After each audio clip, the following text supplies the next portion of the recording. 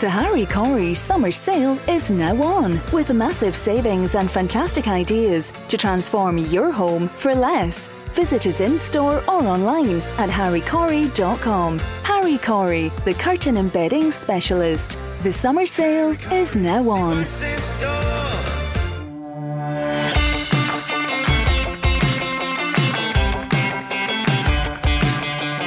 On this episode, delighted to say I'm being joined by Jay Lafferty, who is one of the stars of the Scottish stand-up comedy scene, but also the person who is helping me fulfil my dream by letting me do a couple of spots on one of her Edinburgh shows. Jay, great to have you on again. How are you? I'm well, thank you very much. How are you? I'm fine. Probably not as busy as you. I've had a busy few weeks, but I know with Edinburgh just around the corner, you will be run off your feet. You've got a pretty busy time ahead of you. Yes, I am currently sitting in my office space, which is under the stairs of my house. It's a proper Harry Potter situation going on here. And my living room is full of set for the kids show, because I've just been running through that, making sure that I remember it, and just rehearsing that. And I have a whole load of rehearsals going on today elsewhere as well, for the intervention. So I've got directors and stage choreographers working with two comics, Gus Lindburn and Gareth Much, today as well. So yeah, I'm a bit busy, and I have to go and pick up my son in an hour as well. So that's well. Listen, yeah. Well, look, some people will go to Edinburgh and they have one show to worry about. You have an awful lot. You've probably got about 4 separate things on the go. I do, yeah. I have lots going on, and this is me having an easy year because I decided not to do a solo show. So usually I would be doing an hour-long solo show as well, but I felt that I did a solo show last year when everybody didn't want to take the gamble because there was no idea if the Fringe was going to happen or not last year. And I took the gamble, which beautifully paid off, and did an hour solo show. I think I was the only female comic in the brochure doing the entire run. So I was told by many media outlets anyway. So I kind of felt that earned me this year off from doing a solo show. So I thought I was going to have an easy year, but then of course my eyes were bigger than my stomach, and I've just gone mad on lots of other opportunities. Oh wow! So how will your days unfold then? So let me get this right. So you're doing a children's show. You're also doing there's a play that you're producing. You're also doing the club set show. More about that later. And then you've also got the final thing. Is it Late and Live? You called it, yeah. Yeah, so I've got a children's show. So I have it's a children's theatre show, which I've taken on a Scottish tour before, but I've never taken it to the Fringe. And it's a mixture of animation, music, storytelling and puppetry. So I have that every morning at 10:15 in the morning for all the little guys. So it's for 0 to 8-year-olds. Where's that going to be? What's the venue? Let's do the kind of tick box as we go, so we make sure we got all the plugs. Okay.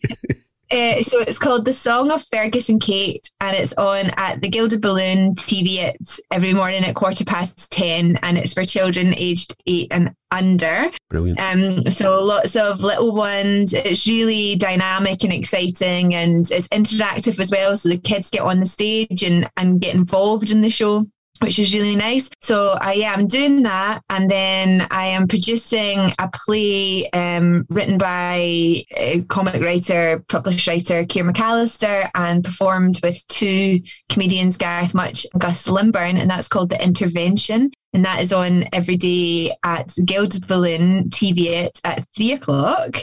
Then I have club sets, which we're going to talk about, and you're going to come along and do. And that's at 4:30 every day at the Scottish Comedy Festival. And then I am one of the 4 female hosts in the new revamped Late and Live at the Gilded Balloon, which is a kind of iconic. Late and Live is one of those iconic Fringe nights that's been going for, more than 20 years, I think. And has had documentary made about it and all sorts of things. So they're doing the Gilded Balloon. Katie Corrin is doing a big revamp of it and has 4 females kind of at the helm. So that's really exciting. So I'm going to be doing that late night every night. And then I've also got stuff with the Stand, doing Best of Scottish and the Late Show. And I'm coming across to Glasgow for the Glee halfway through as well.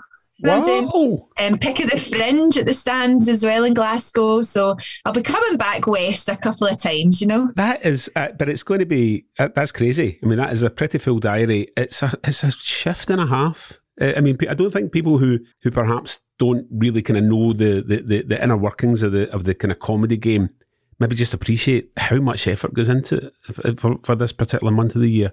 I mean, and you're going to be doing the late stuff, and then you're going to be up early in the morning, well, relatively early in the morning to do your kids' show again. So you're not going to get an awful lot of rest. Yeah, I'm going to top and tail so I'm starting the show with the children who are a bit wild and ending it with the children who are a bit wild. So it should be good fun. I mean, I've got a 2.5-year-old, so I'm up at the crack of dawn anyway, so I might as well be working. But you're quite right. I don't think people who have never been to the Fringe, or even people who have been to the Fringe, I don't think people do understand that what a big part of your diary it is, So there's comics that are coming this year who did like work in progress shows last year. So their shows are over a year in the making, and they'll have done more previews for the show than they'll do shows when they get here, It's a huge industry. And it's terrifying how big it's going to be again this year. It's a big part of your diary. You basically finish it in September, the end of August. In September, you're kind of just winding down, and then you've only got 2 months, and you've got to think about it again, because it's got to be registered, and you've got to give your venues really by the end of January. So it's a huge part of the year for comedians and performers alike. Yeah, it's crazy. It's absolute madness. I don't know why we do it. The preparation is obviously, crazy in itself. But do you get when in the summer months, you obviously you look to maybe have a holiday and just kind of get the batteries ready and get them fully charged for Edinburgh. Did you kind of try and do that this year? Did you get away at all and just and take your mind off things? Well, we went away 2 weeks ago to France with 16 families, so I wouldn't have said it was really recharging the batteries. 16 families? Yeah. So we went away with my in-laws, my nieces, and my in-law family and some friends. So there was 16 of us in total in a villa in France. So I don't know if relaxing is what I would say, but even brilliant though. It was great, but even when I'm doing that, so everybody else is kind of wound down, and my partner and I, we're kind of winding up. So even though we're on holiday, we were having to, approve posters and write press releases and do interviews while we were on holiday. So yeah, we were away in the heat, but it was still quite stressful. So we used to, before I had children, we used to go away in September. But yeah, that's not really viable anymore once you have kids. Little things like nursery school and so on. So September's probably not that's not the ideal time. But it will be, I imagine, a month where you can just switch off for a little bit.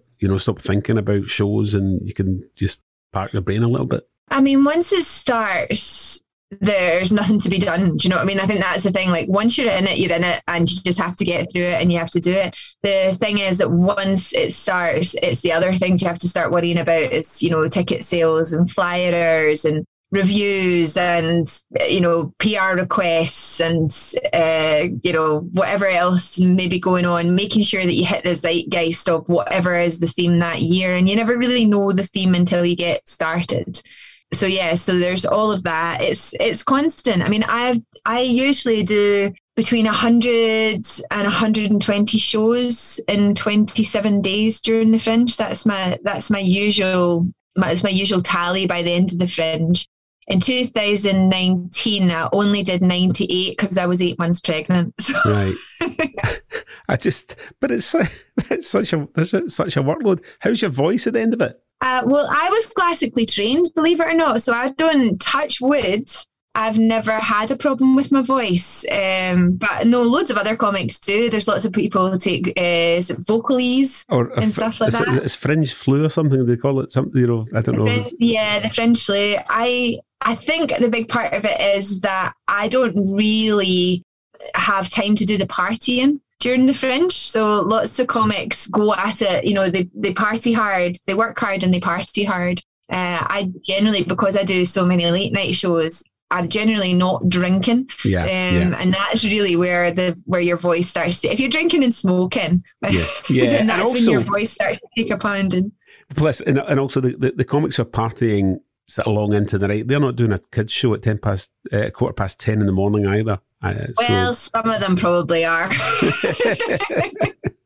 That's brilliant. But when a few years ago, before you started your family, it might have been easier to see that kind of side of the Fringe. But you're a mum obviously, and you're juggling a lot, and that adds to the workload in itself, doesn't it? Yeah, we're really lucky because we've got family coming through. So my mum is coming to stay for the month of August. So I'm really lucky that I don't have to worry too much about the kind of family side of it, because I know that'll tick along and everything will be grand. The Fringe is such a dynamic thing. It's great for the kids to be part of that, and it's a family business. So it's good for my wee one. I'm hoping that, so the last time I did the kids show, I was going through my IVF treatment, and I think it was the 4th round of IVF that I was going through at that point, and I think I was feeling like I would never be able to do this show for my own kids, my own children. And so this year's going to be quite special because this is the first time I've done the Song of Fergus and Kate as a mum. And so I'm really looking forward to my little boy coming in to see it. Oh, that'll be lovely. Because that'll be quite special and just really nice to do that. Although my son is absolutely crazy, so no doubt he'll probably storm the stage and not really like the fact that I'm talking to other children and giving them a shot of the puppets that he's used to having on his own. Will he be front and centre, right in the front row? That'll be quite exciting. So if you've got tickets for whatever day he's coming, I apologise now. Oh, that's going to be great. Further reductions in the Harry Corey summer sale with massive savings and fantastic ideas to transform your home for less. Visit us in store or online at harrycorey.com. Harry Corey, the curtain embedding specialist. Further items reduced in store and online. And then, so the intervention, can you tell me a little bit about the story behind that then, and what the play's about? Yeah, the intervention is a show about a toxic masculinity, but funny. Okay. It's about straight white men and their straight white problems, and how they think that everybody should care about that. So it's quite tongue in cheek. It's quite a dark show. It's quite darkly funny. It touches on lots of things that have been, kind of prevalent, certainly over these last 2 years. And the idea of it is that the two characters are called Finn and Ali, and Finn and Ali have been friends their whole lives. Basically, they've been friends through childhood. And then during the pandemic, Finn disappears and Ali can't find him anywhere. And then the play is really set. Ali's just found out where he is and he's gone to his door to confront him. And the play takes place over an hour in this flat that he's found Ali in. And it's a show about the dangers of changing your mind and how difficult it is to change your life when you've done the same thing and been expected to do the same thing for such a long time. So I mean, the characters are in their 30s or 40s, and have kind of slipped into this kind of easy life that that was being expected of them, and it's all about that challenge, but it's quite lots of twists and turns, as people would expect from Keir McAllister, who's the writer of The Bench, which was critically acclaimed in 2018. Yeah, 2018, and was made into, it was saw by a publisher in the audience. So somebody saw the play, a representative of a publishing house, actually the biggest European publishing house, and approached me after the show to ask about the rights. And of course, during the Fringe, you hear these stories, but, lots of people come up and they give you their waffle and give you, soft soap you with all their flan, and then you never hear from them again, you know. And I think at the time we were about halfway through the Fringe, and I was just like, yeah, cool, give me your card, I'll get in touch with you at the end of the Fringe. And I think I gave him my production company's card, and then lo and behold, the Fringe finished, and suddenly I had an email from Joseph Weinberger's, who, as I say, are the biggest publishing house in Europe for plays. And they bought the rights and published it. And so, I mean, you never know who's in your audience. That's the other thing about the Fringe, is you never know who's watching. And loads of people have been discovered at the Fringe. And, you know, it's not all about, a lot of people go on about the awards. There are only a few awards, and the chances of you getting those awards are very slim. But there are lots of other opportunities. Yeah, absolutely. The whole world comes to Edinburgh. And there's lots of exciting things that can happen. And what happened with the bench is just one of the stories of Fringe success. So we're looking to replicate that, you know, no Brilliant. pressure. And so this is a two-man show. It's got Gareth and Will, did you say, are the... It's got Gareth Much, stand-up comic Gareth Much, and Compare and award winner Gus Limburn. So two Scottish, well-known Scottish comics, very respected on the circuit, giving us their acting chops. That's what I was going to ask. I mean, I've seen Gareth certainly on a couple of occasions doing his stand-up, but I've never seen him act. Is this something quite new to him? Is he kind of cutting his teeth a little bit then? Well, no, Gareth's actually a trained actor. He was trained, he went to college, and he went to the Scottish Performers something or other play. I can't remember what it was called, but he's been an actor since he was a young kid, and he's acted in other things for me in the past. Gus Limburn has never done any, I would say, real acting. I mean, he's been in sketches, he's done some stuff on the telly, but he's never done like a theatre play before. But my company, so I run a production company called Watch This Space Productions, and the whole ethos of Watch This Space Productions was to work with Scottish and Scottish-based comics to develop their skills and repertoire and push them and give them opportunities that they maybe wouldn't normally get. So that's kind of our ethos, and it's worked really well. You know, the bench had Vladimir McTavish in it. We did Madame George with Jojo Sutherland. We've worked with lots of comics within an acting realm, and we're really, really lucky that in our kind of roster of supporters, we have Shauna MacDonald, who's a renowned Scottish actress, BAFTA award-winning actress. So she's been in. We also work with Cal McIninch from Downton Abbey and Trigger Point and all these other things. So he's been in doing some stage fighting, which is the first time we've done stage fighting. So that's exciting. I mean, Gus has been punched a few times before in his life, but I don't know. But never on stage. Well, probably on stage, to be fair. Did you do? So you said last year that you did your hour-long show when it was a scaled down version of the Fringe. Did you do any kind of play production as well? And there's a reason I ask that. No, we didn't do any plays last year, and we really were, by the first week in, we were really kicking ourselves that we actually hadn't just done the bench again, because the bench would have been really easy to put on because it's all takes place in a park bench, and we could have actually done it outside, which would have been ideal for the situation that the Fringe was in last year. But I mean, the situation with the Fringe 2021 was nobody knew if it was actually going to happen until 3 weeks beforehand.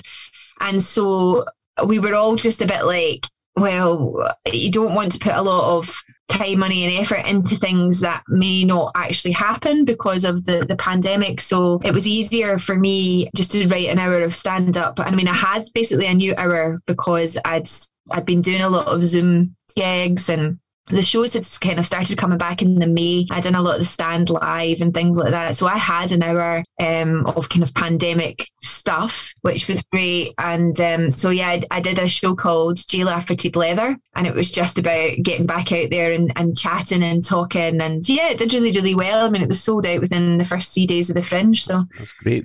Jack Doherty was telling me that he put on his one-man play Nothing But last year, but because of the restrictions and the social distancing and so on, not only was it half the number of seats filled, but also they had to keep the back door open, which is for ventilation purposes.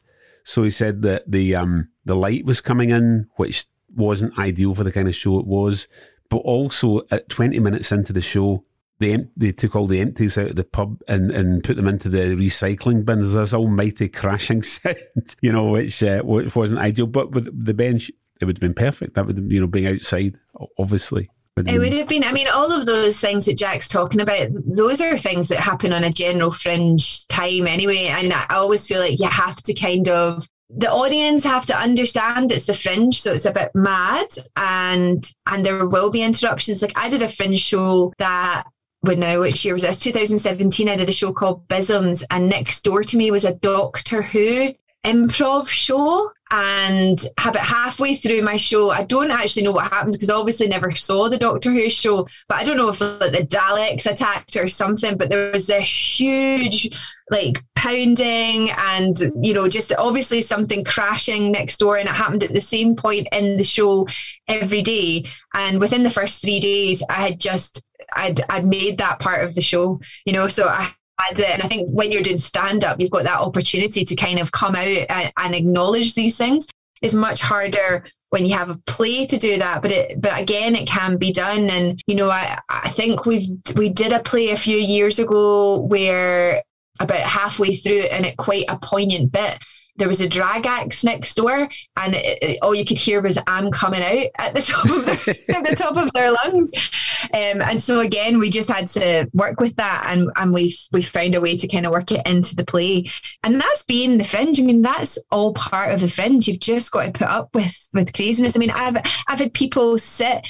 I remember one year I had somebody sit for 40 minutes in the front row. They came in late, and the only seat that was left was in the front row, and they came and they sat down. It was a woman and her partner, and they sat through 40 minutes of the show. And then at quite an emotional part of the show, this was a stand-up show, they stood up and left. I couldn't just let them go because it was a bit, and they had sat there, nobody else could see them, but they had sat there looking really confused. So I kind of challenged them on why they were leaving.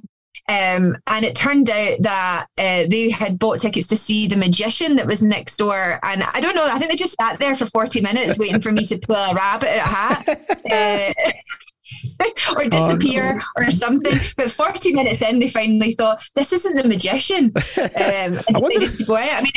I feel like just stay for the last 15 minutes. You've missed all the tricks anyway. You've missed The Magician's best bits by now. You're not going to go in and catch the any of his show. Oh dear. Well, that gives me the fear ever so slightly. So on to the bit which involves me. Yeah, so thanks to you, I'll be doing a couple of 10-minute spots at part of the Scottish Comedy Festival at the Beehive, 4:30 on Friday the 19th, Saturday the 20th. Yeah. Yeah, so it's a show called Club Sets, and I've done it for years. And it's just basically, so the whole point of Club Sets is that the fringe shows, and I'm sure maybe you've had guests already talking about this, so that the delight of having an hour-long show at the fringe is that you don't have to be funny every 4 seconds, right? So generally comics work off of between a 4 and 8 second rule of having punchlines or something funny happening.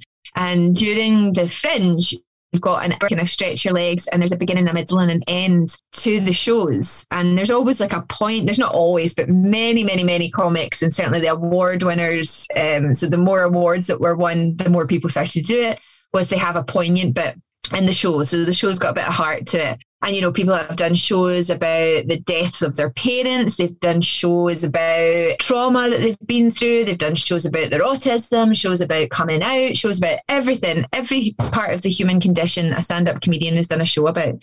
And the idea of Club Sets is that we kind of thumb our noses a bit at that and just go, if you can't be bothered seeing comedy with a poignant ending that somebody spent a year of their life crying over and making sure was fantastic, and actually what you want is just to see people being funny for 20 minutes of the club sets that they do for baying crowds on Friday and Saturday nights all over the country and all over the world.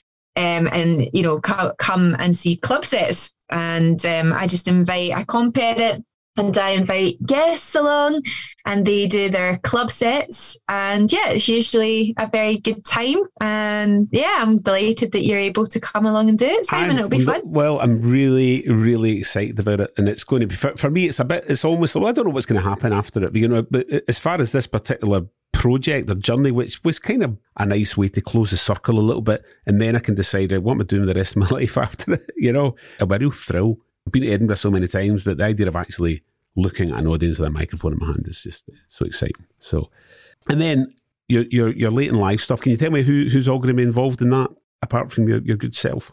Yeah, so Late and Live is a kind of fringe institution over the last 20 years or so. And Katie Corrin, who is one of the directors of the Gilded Balloon, along with her mum, Karen Corrin, who's ran it for years and years. Well, it's her place. She started it. They had decided that the pandemic had given them that little break to reevaluate what Late and Live had become. And it's always been this sort of beast that, it was like, it didn't start till 1 a.m. So you would have acts going on at 3 a.m. The audiences would be, completely out their faces. Famously, Russell Brand had a glass thrown at him. Comics end up naked on stage. There's loads and loads and loads of historic, if people want to go and Google Late and Live, I think there's a documentary which is now on YouTube, which is just all about the crazy things that happened during Late and Live. And all of your household named comics have all done Late and Live over the years.